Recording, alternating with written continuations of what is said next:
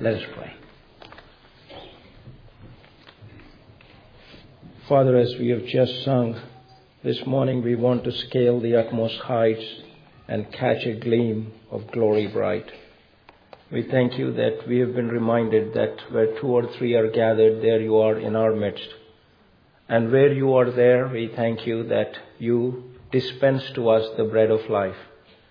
So we pray that you would quieten our spirits, unplug our ears, open our hearts, and bless us with willing, obedient spirits.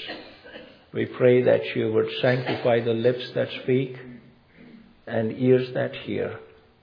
And may your name be honored and glorified in our midst. And hide me behind the cross, and may the cross of Christ appear to us afresh, calling us, sustaining us, strengthening us, and giving us hope.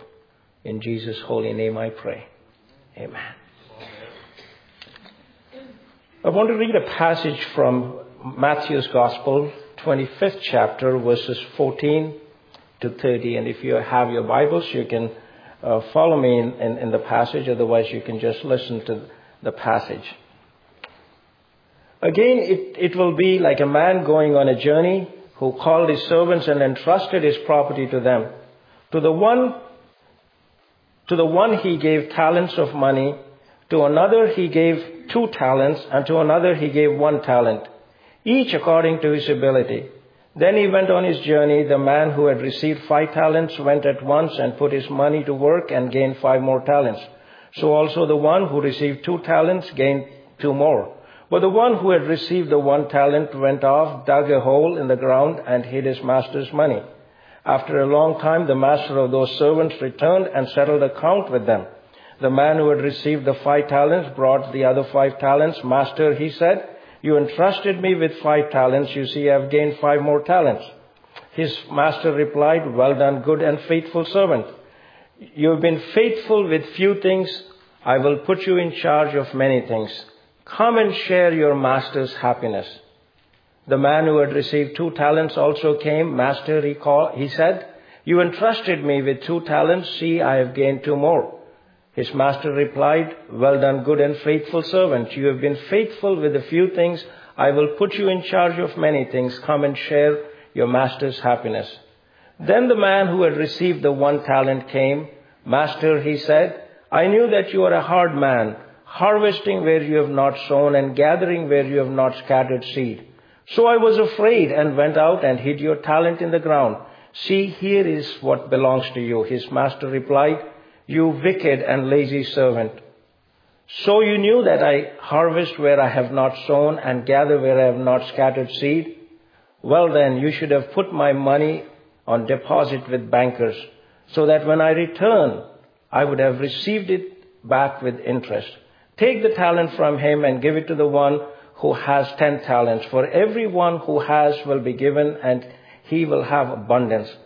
Whoever does not have, even that which he has will be taken away. And throw that worthless servants outside into the darkness, where there will be weeping and gnashing of teeth. Jesus uses very simple but practical illustrations, sometimes hard to swallow because they cut through our heart and affect our lifestyle. And just to summarize the passage that we have read this morning, a man was going to a faraway country, and he gave his goods to 3 of his servants, 5 talents to one, 2 to one, and 1 to another. And most scholars believe that a talent of silver represents about 16 years of wages for a soldier at that time. So approximately it equals $1 million. So the master must have been a fairly wealthy man. And 3 of the servants, each of them, had plenty of money to invest. Secondly, they knew that their master would come back and that they were accountable. So when the master returned after some time, each of these 3 servants came and stood before the master. And we see that the first 2 servants stood before the master with excitement. And we see that excitement in the word look or see. The third servant stood before the master with excuses. And when the master recognized that the first two servants had profited from what was given to them, his response was that of praise. He praised them for their work. He said, "Well done." Not only did he praise them, but he commended them for their faithfulness. Good and faithful servants, he called them. And he promotes them. You have been faithful in little things. I will make you ruler over many things. And he invites them into his happiness. He says, "Come and share your master's happiness." However, when the third servant came and responded to the master that he had not done anything with his portion that came to him, the master rebuked him. He called him lazy and wicked servant. And he corrects him of the misunderstanding. This servant had a misunderstanding of who the master was. He says, "I knew you were a hard man, reaping where you have not sown, or where you have not scattered seed." And then he demotes him. He takes away the talent that was given to him and gives it away to the one who had 10 talents. And then finally, he casts him out of his presence. In English language, when we hear the word talent, we tend to think of natural talents. Talents in playing sports, talents in playing musical instruments, or talents in our ability to fix things. But I believe that there's a much deeper meaning in this parable that Jesus gave. He's talking about stewarding the responsibilities that we have. And this parable underscores the need to faithfully and wisely steward the resources that God has entrusted to us. And oftentimes when we hear the word stewardship, the image that conjures up in our mind is our faithfulness with money that has been entrusted to us. But what does stewardship really mean?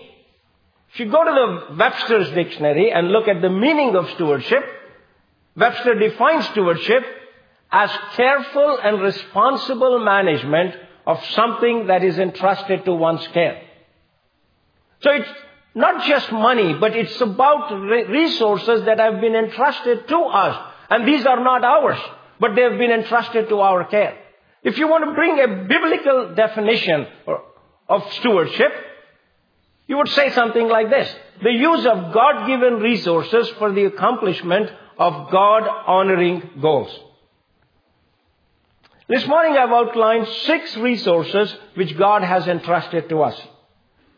And how we take care of these resources that have been entrusted to us will play a vital role in our interaction with the Master on that day of reckoning. God has entrusted to us the stewardship of time. He has made us stewards of time. Our world revolves around time. The first thing we do when we wake up in the morning, look at the time. I don't know about you, but the last thing I do is look at the clock again. And there are many inequities in this world. But all of us have one thing in common.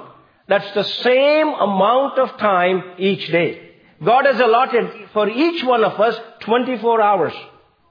The problem with us is not the amount of time God has allotted to us, but the view of our time and how we use the time that has been allotted to us.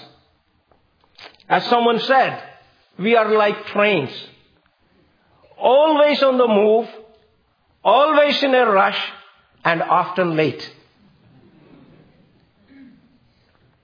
And in this rat race of always being on the go, we are failing to grasp who we are, why are we here, and where are we going. So it's like that bus driver who announces to his passengers, I have good news and bad news. The bad news is that I have taken a wrong turn and I'm heading in the wrong direction. But don't be afraid. The good news is that we are making great time. We have become enamored with speed for the sake of speed. hardly taking time to think the meaning of life and the purpose of life. 3 days ago, I was having breakfast with somebody and I asked them their life story. They told me that they are going as international workers to another country. So I said, how did this come about? He said, we immigrated from another country in South America and things were going really well. Both of them are professionals. We had 2 children. They were doing very well. We had a house. And suddenly it occurred to us, we've got all of these things, but what's the meaning in life? What is the purpose that we have accumulating all of those things? To investigate the meaning of life, they went to a church in the east end of the city. And that day, the Lord Jesus met them, transformed them. In 15 years, they have grown in leaps and bounds, and now they are heading as international workers to another country. We all know that developing vital relationships is tremendously time-consuming. But because of our product-oriented mindset, our tendency is usually to economize our commitment to spending time that is needed to develop deep relationships. Our lives are so busy with the mundane or with performance-enhancing enterprises that we do not take the time that is needed to develop deep relationship with God. And unfortunately, sometimes even church activities and involvements can detrimentally impact our relationship with God as well as our relationship with our own family members. There are too many meetings, programs that are calling the body of Christ to go, go, go, do. And all of these activities are debilitating our relationship with God as well as our relationship with those who are close to us, our spouses and our children. And recent research suggests that nearly 50% of churchgoers spend less than 5 minutes in personal prayer and study of God's Word every day. Why does it matter how we spend our time? It matters because time is short. The Bible says that time is short. Not only is the time is short, Moses in his prayer in Psalm 90, he says, teach us to number our days. And Paul, while writing to Ephesians, he says, therefore be careful how you walk, not as unwise men, but as wise, making most of your time because the days are evil. King James Version says, redeeming the time. I've already started making some changes in my life as I have started a new calling. There's a lot of adjustments that I have to make so that my time with the Lord is not compromised. Shortly after my conversion at age 17, I was watching a couple of men who were about 10 years older than me on a particular weekday when I had a day off. I asked them, what are you doing for the afternoon? They said, we have this discipline. On Tuesday afternoons, we go out during our lunchtime to a park and spend time in prayer. We spend that hour in prayer, just praying for ourselves, praying for the ministry that we are involved in, and praying for our family members. So I asked them if I could join them, because I had nothing to do, so I joined them, and I was just so taken up by their dedication to take this time apart in getting to know God. In addition to their morning and evening times that they were spending time with God. I'm eternally grateful to God for sending these 2 men into my life, because that discipline that started nearly 35, 38 years ago, God has given me the grace to maintain that. And because of that, and that time of taking an hour away during my lunchtime from the busyness of the week enables me to express my love to my Master. Gives me an opportunity to hear what He has to speak to me. And I can count many, many examples of God's strength, revelation, wisdom, grace being dispensed to me during those times. The second resource that God has entrusted to us is the resource of our ability. When God made you and me, He made each of us uniquely different. Each with a distinctive background. And each with an exclusive ability which no one else has. Rarity is what gives something its value. Although diamonds and coal have similar chemical structure, diamonds are more valuable because there are fewer of them. You are unique and exclusive. Therein lies your great value. No one will sing your song if you do not. You are the best you that there is. You may have only one talent, but someone, somewhere, needs what you have. As someone said, you are the only person on earth who can use your ability. The story goes that because Antonio's voice was high and squeaky, he did not make the tryouts for Cremona Boys Choir. When he took violin lessons, the neighbors persuaded his parents to make him stop. Yet Antonio still wanted to make music. His friends gave him a hard time because his only talent was whittling. When Antonio was older, he served as an apprentice to a violin maker. His knack for whittling grew into a skill of carving, and soon his hobby became his craft. He worked patiently and faithfully. When Antonio died, he left 1,500 violins, each one bearing the label Antonio Stradivarius. They are the most sought after violins in the world today, sold for an exorbitant price. Antonio couldn't sing, he couldn't play, he couldn't preach, he couldn't teach. But his responsibility was the use of his ability. And his violins are still making beautiful music today.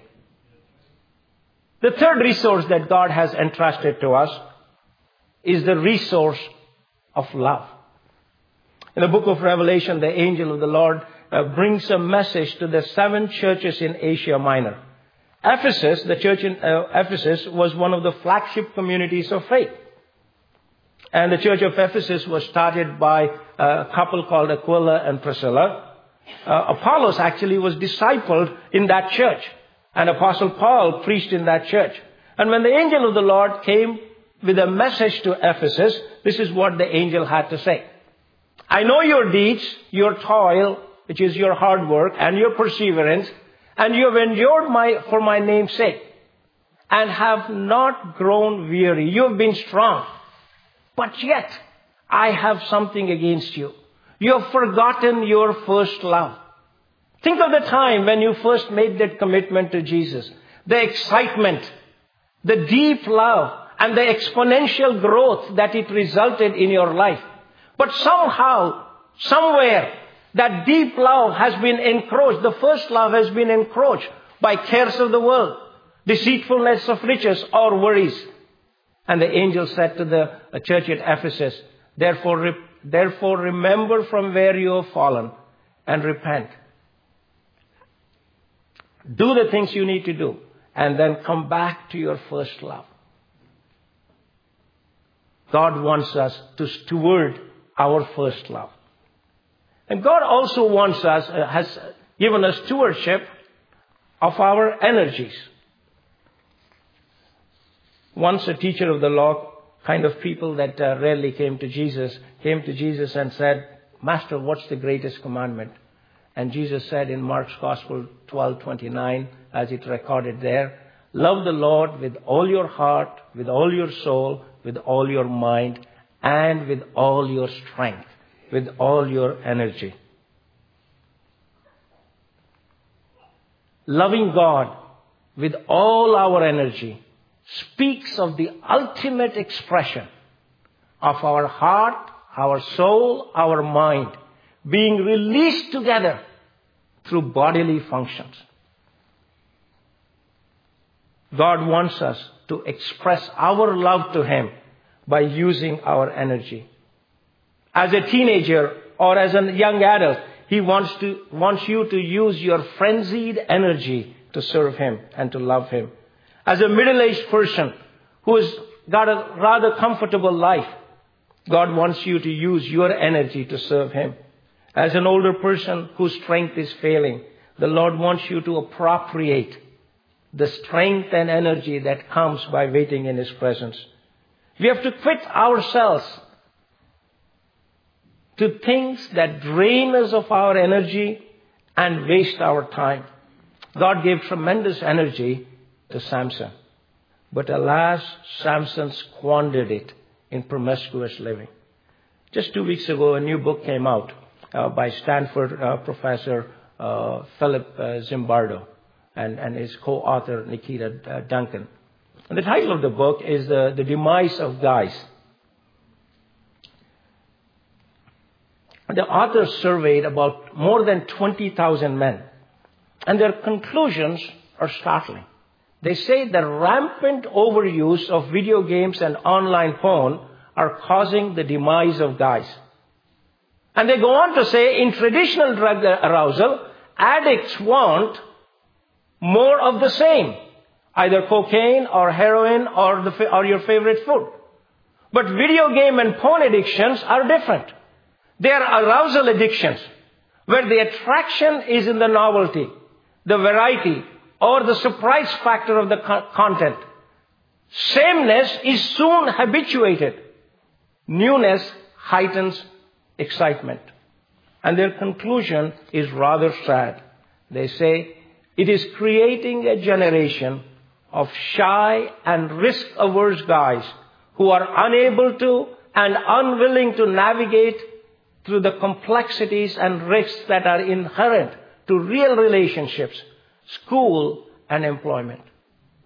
The third servant that we read about, he was risk-averse. And alas, we are creating an entire generation that is risk-averse. God has given us the resource of mind to steward as well. And according to one estimate, our brain alone has more than 100 billion nerve cells or neurons. Okay, that's 10 followed by 11 zeros. That many neurons. And all of those neurons, God wants us to bring them under the subjection of the Spirit so that we can love Him. And as I observe this parable, it is evident to me that is in the case of the first and the second servant, their heart, their mind, and their ways were aligned towards that one goal of loving God. And as we just saw in Mark 12:29, Jesus said, loving God with all our mind is part of the first and the greatest commandment. And the Bible also says, A.W. Tozer said, to do His gracious work, God must have intelligent cooperation. God is willing to do the work in our lives, but He wants our cooperation that engages our mind. And the Bible says the renewal of our mind is important. First, to understand the kingdom of God. Jesus said in His Sermon on the Mount that to understand the kingdom of God, we need the renewal of our mind. And Paul said in Romans 12:2, it's crucial for our mind to be transformed into the image and likeness of God. And as our mind is renewed, the Holy Spirit releases supernatural electrical activity in our brain to love Jesus more. And the Lord also has given us treasures. Jesus never shied away from speaking about money. While the Bible has 500 verses about prayer, fewer than 500 verses on faith, there are about 2,300 verses which talk about finances and possessions. Jesus said, where your treasure is, that's where your heart is. When it comes to governing our treasures or financial affairs, we have to choose between two radically different approaches. Either the approach of the world, where the value of our society, which tells us to find our identity, our happiness, our peace through money. Or we choose the biblical view, where the value of the Bible tells us to find the desire of our hearts in the Lord and to be content with what He gives. Money is a good servant, as someone said, but a very bad taskmaster. If we follow world's wisdom, money will dominate us.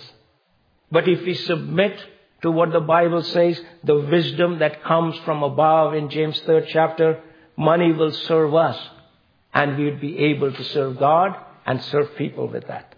Recent statistics suggest that about 53% of churchgoers have given less than a penny to God in the last 30 days. Christians want to give, but they are so burdened by personal debt that even tithing becomes difficult. And therefore they are unable to experience the principle that unreserved commitment results in unrestrained blessings from God. Can't do justice to the message on stewardship. Pastor Sundar preached a series on stewardship, and all his messages are in a booklet. They're at the kiosk, so you can just pay $1 for this just to cover the photocopying cost. And we also have a PDF version of this on the Rexdale website, so make sure that you pick it up and read the messages there, and I'm positive that they will be a great blessing to you. And as we wrap up this sermon, let me just briefly summarize what made the first two servants steward the resources that were given to them and make the profit. And what is it that made the third servant to disappoint the master, but more importantly, disappoint himself? Make two observations. Before we get to that, just to summarize what we have talked about. God has given us the stewardship of our time, our abilities, our love, our energy, our neurons, and our treasures. The first two servants displayed faithfulness. They displayed diligence, and they displayed integrity. The master said to them, "You have been faithful in few things." In little things, faithfulness over little things is what really gives to us more responsibility. But if we are not faithful in the little responsibilities and resources that God has made available to us, He can never entrust to us larger responsibilities. You ask any businessman, statistics tell us only 3 to 4% of the businesses that have started off actually succeed. And the ones that succeed can tie their success to faithfulness, to diligence, and to integrity. And faithfulness in little things, hard work. When we look at the third servant, we see that he had a misconception of who the master was. He said to the master, "I knew you." But did he really know the master? He had a wrong view of the master. He looked at the master as someone who was hard and unreasonable and austere. We think of God, what we think of God is the most important thing about us, said a Christian Missionary Alliance pastor, A.W. Tozer. If our view of God is as a tyrant, then we filter everything we do, we say, we act through that lens of viewing God as a tyrant, as an unreasonable person. Not only did this third servant had a misconception about who the master was, he did not value what was given to him. And as I mentioned earlier, most people believe that what was given in one talent was close to $1 million. And even if he invested this $1 million in, let's say, GICs with 1% interest, it would have given him almost $10,000 a year. And if the master came back after 10 years, a compounded interest for $1 million would have been $104,000 approximately. He did not value what was given to him. We use our supposed lack of resources as an excuse to sit on sidelines and not able to do anything. And the master, and the third servant was also fearful of his master. Fear can totally paralyze us. His wrong view of God made him fearful of God. Yes, even today there are people who see God as an austere person, and therefore it makes them to be afraid of this loving God. Perhaps he was also afraid of the potential of failure. I believe one of the reasons that Jesus chose an astronomical figure in this particular example or parable is to reveal that we can never use up the riches that God has made available to us. As long as we invest it, as long as we are trying, even if we lose, God has got unreserved replenishment for the things that even we might lose. The second reason we should not fear failure is because of a greater fear of failing Jesus. If you're struggling with fear today, the best antidote is to understand the character of God and ask Him to grow faith in your life. The next thing we see is that this third servant hid his talents in the ground.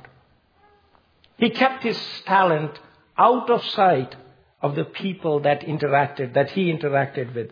He acted alone. None of us are called to be lone soldiers. God has kept us in a community. And God has kept people around us. When you feel overwhelmed, when you feel like hiding your talent, when you feel like not wanting to use your talent, find somebody who can mentor you. Find an accountability partner who would walk with you in enabling you to understand the talent that you have and help you in investing it and keep you from burying that talent. He hid his talent from the ground. He kept his talent out of the sight of the people in his community. And finally, we see that he was a lazy man. And Proverbs is full of passages of how laziness can impact. Sloth and laziness is insidious. Slowly it seeps into you even before you realize that your energy is totally declining. Stewardship is a reflection of my relationship with God, with my God. And it's often evidenced in the priorities of my life. Now it appears that there was a marketing professor who was trying to make a point. So he brings a jar to his class and he puts the jar out. And in that jar he begins to put some big rocks. Some of you have probably heard this story. He puts these big rocks in there. A few of these big rocks. And then he fills the jar with smaller stones.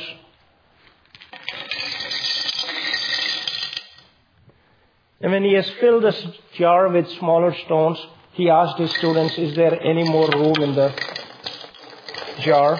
And some of his students saw, yes, there was room in the jar, inasmuch that there was space that was being seen through the cracks. So he begins to add some sand into it. And he asked them, is there any more room? And the students do not see any more room because the sand had just settled in the bottom. He takes the water bottle and then pours water in it. And he says, what's the message? And somebody in the back raises their hand and says, there's always room for more. And the professor says, wrong. He says, if you don't get the big stones in first, you will never get them later on. What is our priority? What are the big stones in our lives that we need to put in first? To some, Jesus' indictment against the third servant, wicked and lazy servant, might appear very harsh, very difficult to swallow. You might say, what's the big deal? He did not spend that talent. He did not lose that talent. He gave it back to him. But brothers and sisters, if you weigh that statement in the light of the fact that Jesus invested his lifeblood to give you and me a life that we can enjoy, live, glorifying Him on earth and pleasing Him at the time of reckoning. It's not a difficult statement to understand. Wasting the resources that God has given us could lead us to a colossal failure. We've got a plaque in our home, "'Tis one life to live. Only what's done for Jesus will count."